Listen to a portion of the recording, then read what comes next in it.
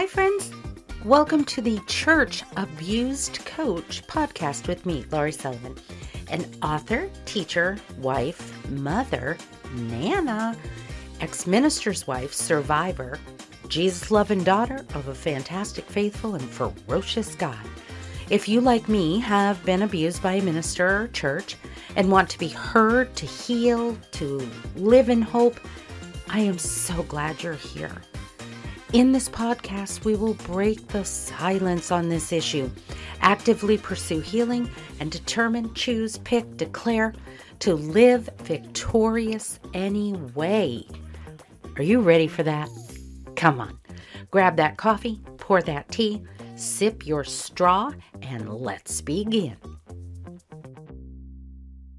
Today, we break the silence about pornography.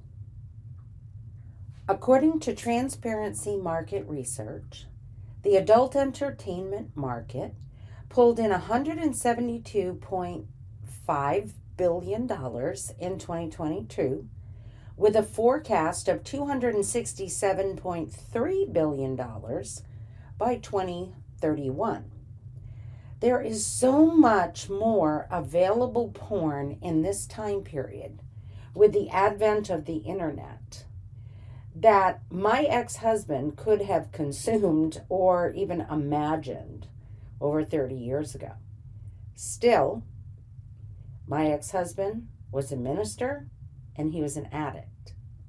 And I found out that piece of truth once I was married and pregnant. Hey, today, my friends, let's talk about the pain of pornography. What I am going to do is read from my journal that just came out in January. It can accompany my memoir that I wrote, Married by Myself, which came out last May of 23. And in that memoir, I describe my journey of marrying a minister and finding out that he was a sexual predator, a pedophile, and a porn addict. And all of the variables that come with that, and believing in marriage and wanting to honor God and having 3 little boys come of the 9.5 years that we spent together. So my memoir goes through and chronicles that journey and how faithful and incredible God was to me. But my husband said to me after I was done writing the memoir, "Baby, you really need a workbook or a journal for when people are processing their own journeys." So that is how Married by Myself, Journal to Healing was born.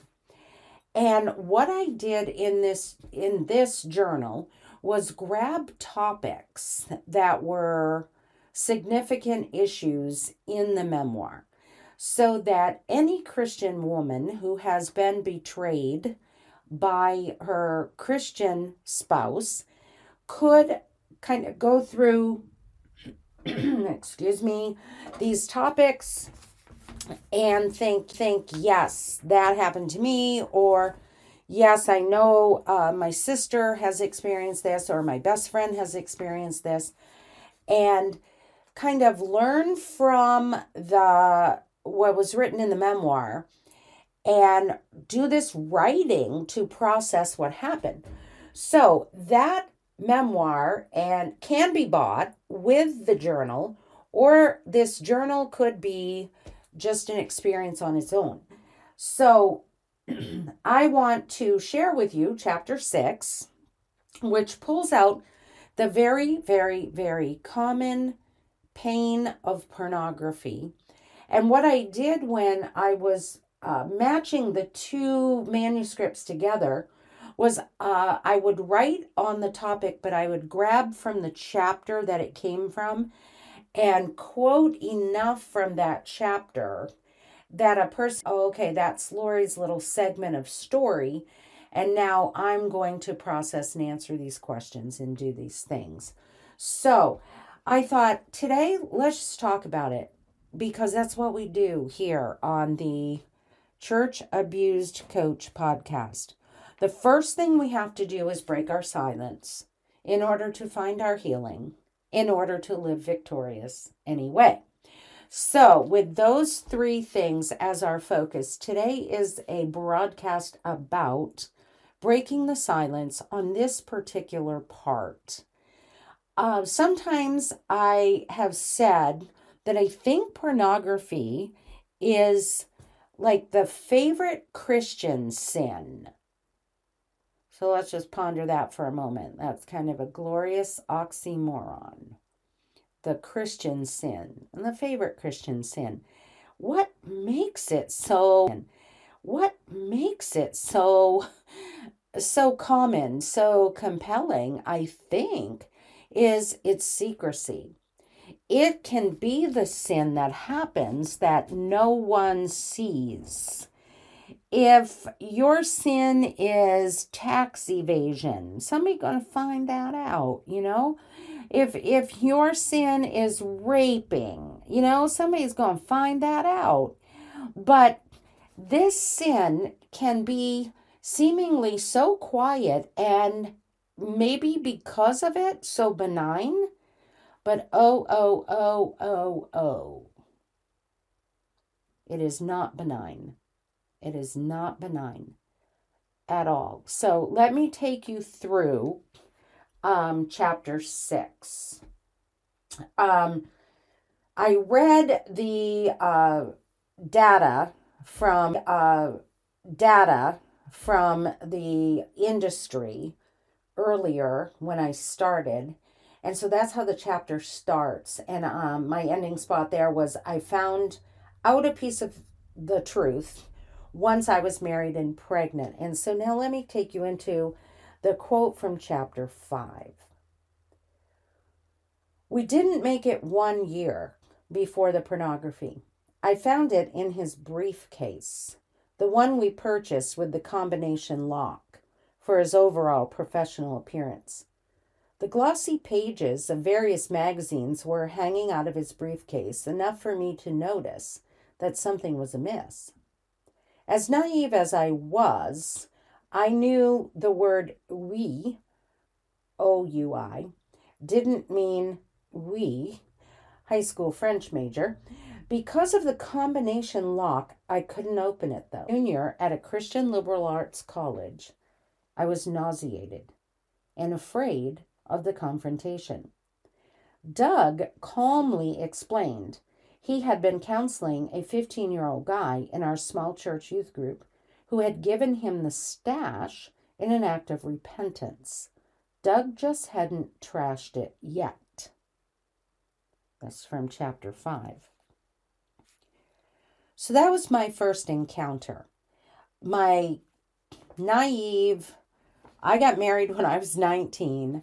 I was halfway through college. I had graduated a year early, went to college when I was 17, was going to become a high school English teacher, had done my freshman and sophomore years. We married in the summer between, went back to college, got a beautiful little apartment. It was brand new. Had our part-time jobs and, our student loans and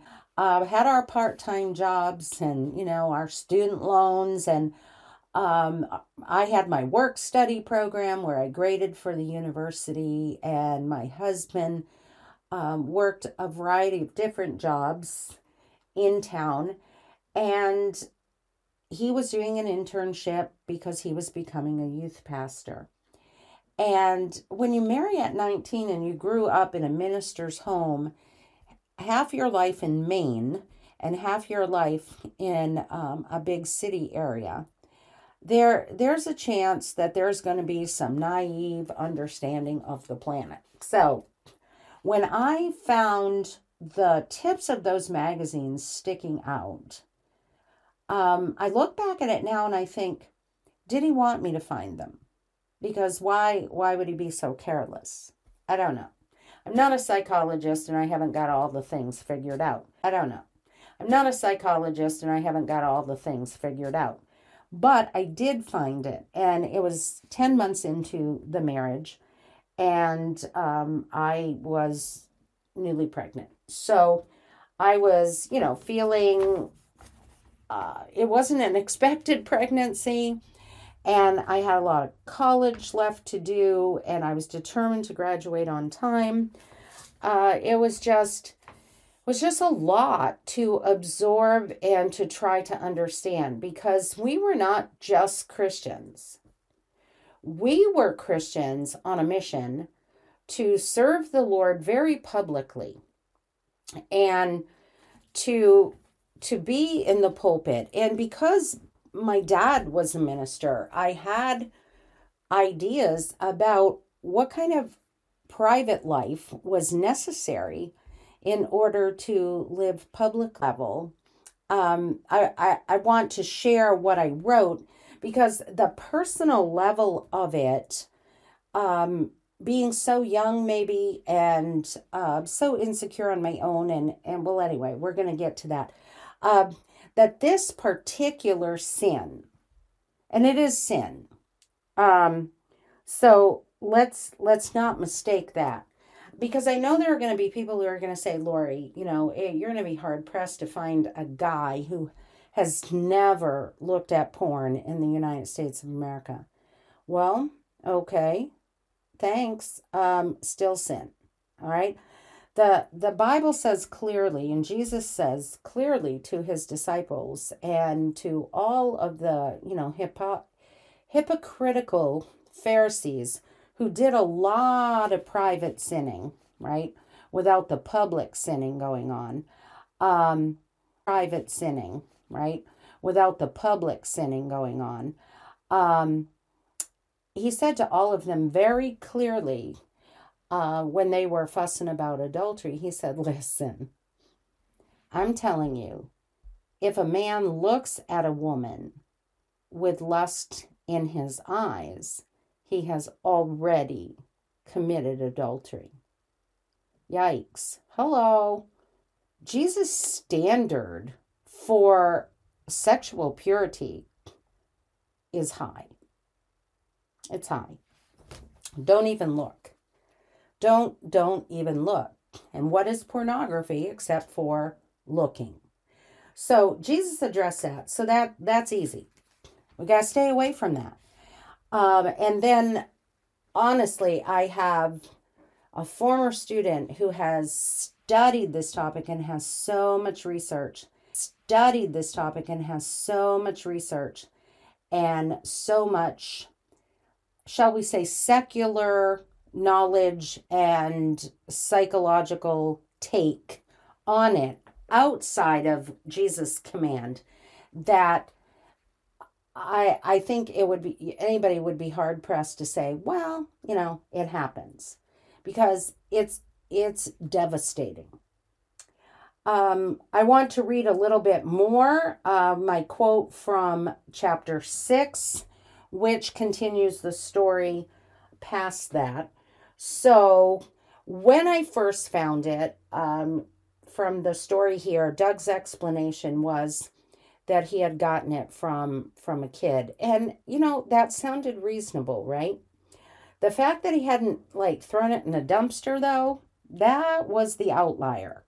That was a little hard to believe. With our next son, Brady, here's the quote from chapter 6. I found the videotapes. They were in the underwear drawer. I wasn't trying to find them. I was just putting away clean underwear for my husband. Their pornographic labels gave them away, and the confrontation that ensued resulted in Doug's peaceful explanation. He had mistakenly ordered these tapes, these were VHS tapes, from some promotional postcard that came to the church office. Huh? Okay. The darkness was swirling all around me. I couldn't see, breathe, or think clearly. How did this keep happening? I loved Jesus. I loved Jesus. I loved my husband. I loved my children, my job, and our youth group. What was wrong? In a weeping rage, I pulled the black film by the armloads out of its VHS casing, declaring forcefully that this thing would not destroy us. Then I waddled my 7-month pregnant self to the trash cans outside and disposed of both tapes. They survived, only for me to find them in the briefcase, that same briefcase, about 9 months later in our new home in Western Pennsylvania. So by chronology, listeners,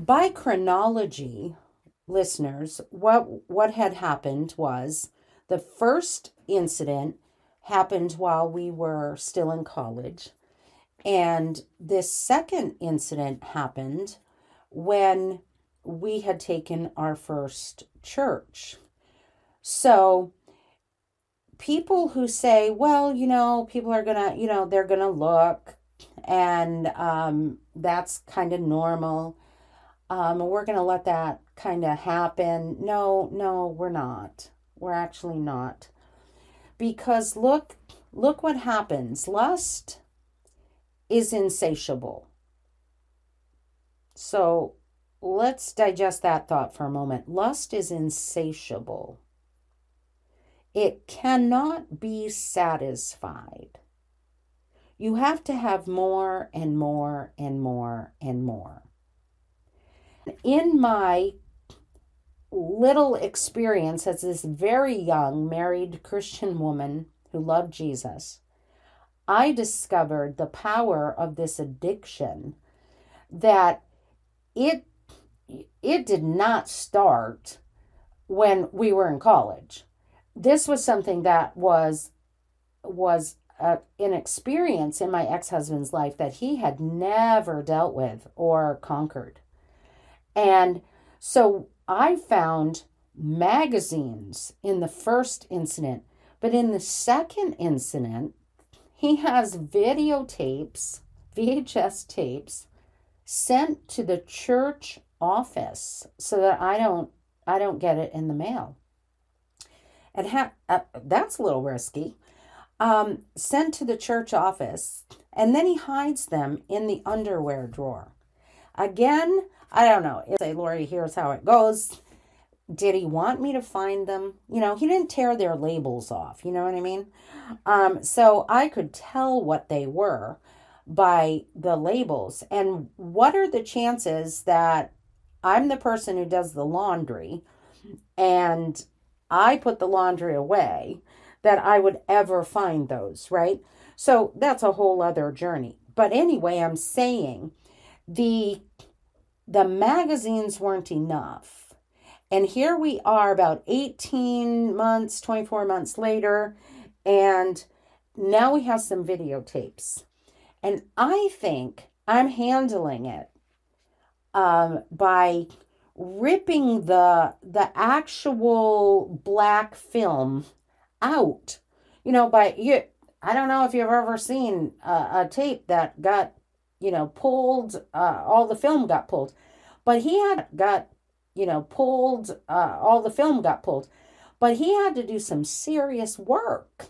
He had to go down to those garbage cans for the backyard and unlock the fence, go down the back yard and pull those guys out of there and then wind them back.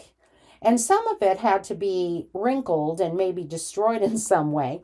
But it was that important to him.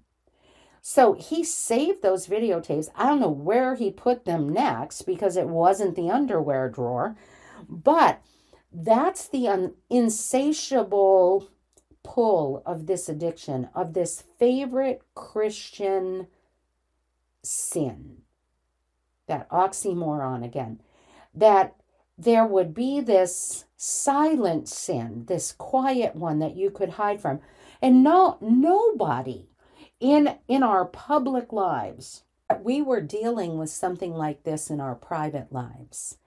That would take the discernment of the Holy Spirit of God. Otherwise, he just got away with it. Well, here's what I write in the journal. The spiritual problem with pornography is, at the very least, adultery. Matthew writes, quote, "But I tell you that anyone who looks at a woman lustfully has already committed adultery with her in his heart." And that comes from Matthew 5:28. From the female side of the fence, it hit me in several categories. And here's some bullets. My own insecurity about my looks. Anybody with me on that? You already don't feel super confident about your body, right? Bullet 2, your body, right? Bullet 2, my enhanced vulnerability due to pregnancy. When you're pregnant, we know about those pregnant women. They have those cravings. They can cry at a drop of a hat. So there I had the normal vulnerability. But here again, I'm 22 years old now, and I'm in my second pregnancy. And if you've had your first pregnancy, that your body has changed. You've got a couple stretch marks maybe. And then you're pregnant again. And so your body does not look like the airbrushed body of all the women in the magazines and the videotapes. And the third bullet of how it hit me, a student, a new mother, and then a new minister's wife. So I had to battle when I found those videotapes. I had to battle my own feeling of inferiority, that it must be something that's wrong with me that makes my husband do this. That is not true, girls. That is not true. But by golly gee, it's sure hard to get that knowledge from your brain to your heart and to your emotions. So I battled with not feeling adequate. I battled some guilt. I had to fight it actively with the Lord. And who was I going to tell? Who does the minister's wife tell? Who was I going to say, hey, I need a prayer partner. I need somebody to go the distance.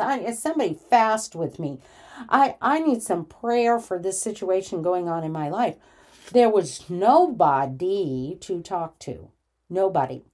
So me and Jesus, I'm just begging God, help the girl, help the girl. Well, then in the journal here, I asked this question. Do you understand the pain of pornography?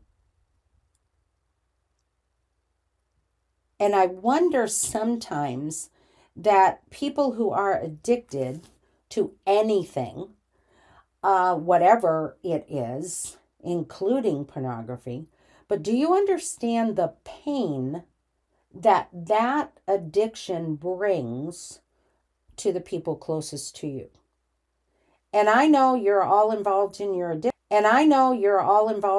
addiction, porn guys, and you're not really processing the fact that you took a bride and that you made a vow.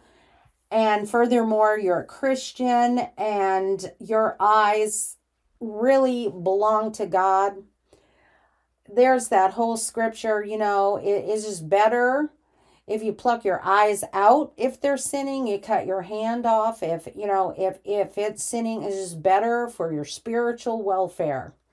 If you can't get it under control. Of course, that's an extreme, but I'm telling you, it's serious and it causes so much pain.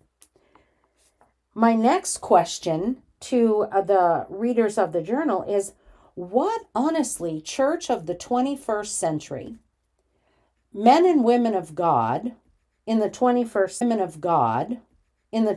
century, what can we do about Satan's favorite sin plan for a man? What can we do? We need to do something. At the very least, very least, we need to break the silence that this is happening. This is happening in the church. This is damaging relationships in the church. And by its nature, lust is insatiable.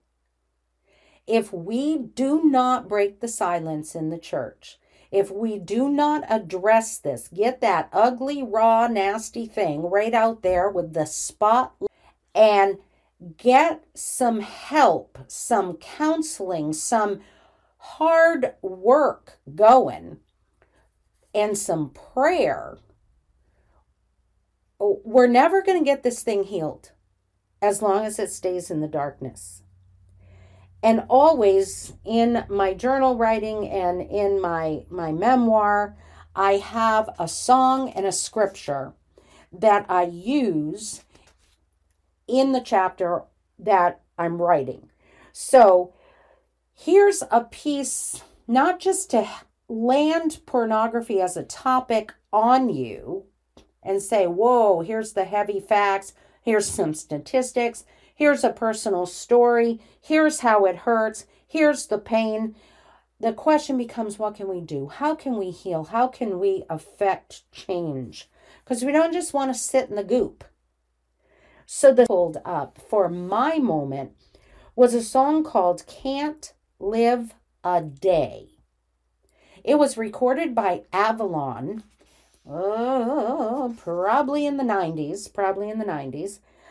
Can't Live a Day Without You. And I encourage my readers to write the lyrics to that song that really stand out to you today on this topic of pornography. Because what we do when we're in pain is we run to the cross. We run to the Lord.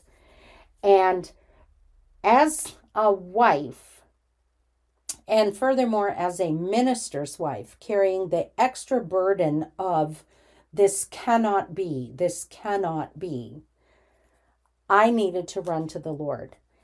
And I needed to be okay with God. And in this song, Can't Live a Day, there's beautiful with God. And in this song, Can't Live a Day, there's beautiful lyrics for healing inside yourself to say, Lord, I so need you. There's no night, Lord, and there's no morning without your loving arms to hold me. I can't live a day without you. So a recognition, I needed that. I just needed to run to my Heavenly Father. And then I asked the question, how does this song help you to live victoriously despite any circumstance? Ooh. Yeah. How then shall we live? Right?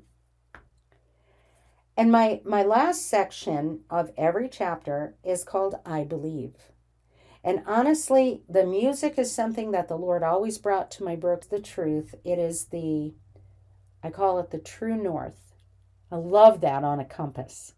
There's one true north. I just really love that, especially in this day and age where we have, 293 genders in America, fussing with gender. Don't get me started.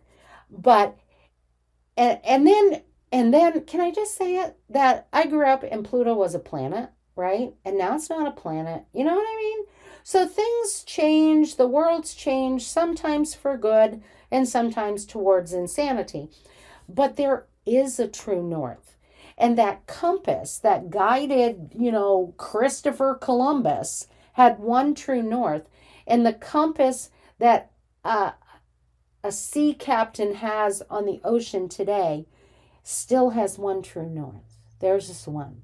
And that's what the Bible is to me.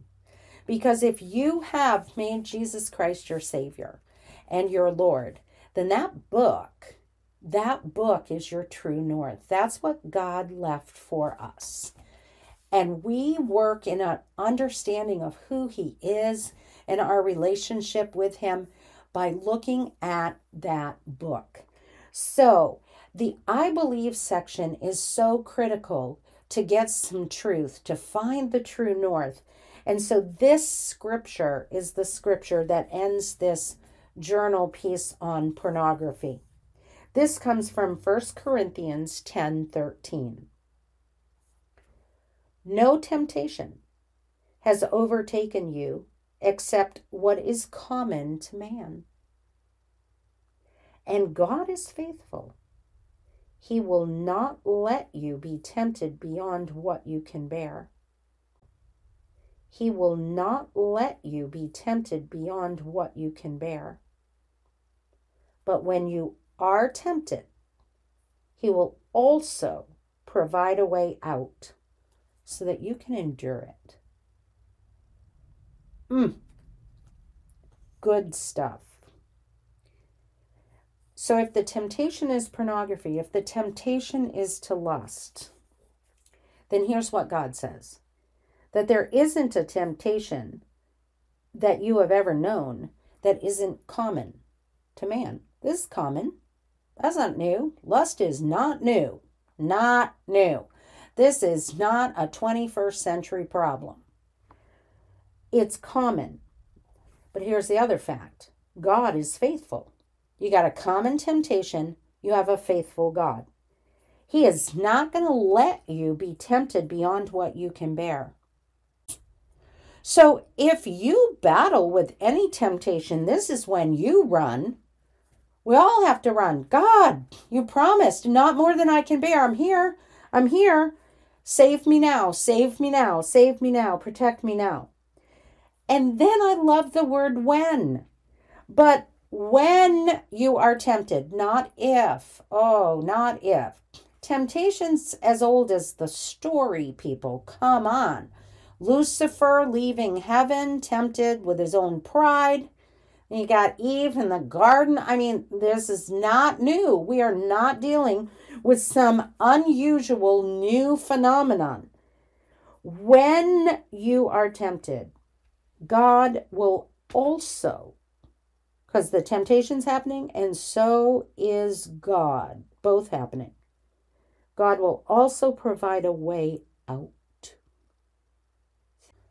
As sometimes we just walk through the swamp here, walking through the swamp, even as people who have declared Jesus Christ to be their Savior, baptized, say Jesus is the Lord of their life, we got some swamp walking that has to happen sometimes. And God is faithful to help us. What we need to do, my friends, what we need to do as the 21st century church is break the silence on this very common and, near I say, popular sin that plagues the people of God and can have no place in the righteousness that is necessary, in the cleansing that is necessary, in the cleansing that is necessary. God forgives us and He brings us, He tells us, go and sin no more. Thank you for listening. Thank you for listening. Always email the number 4, my name, Laurie Sullivan at Gmail, for lauriesullivan@gmail.com.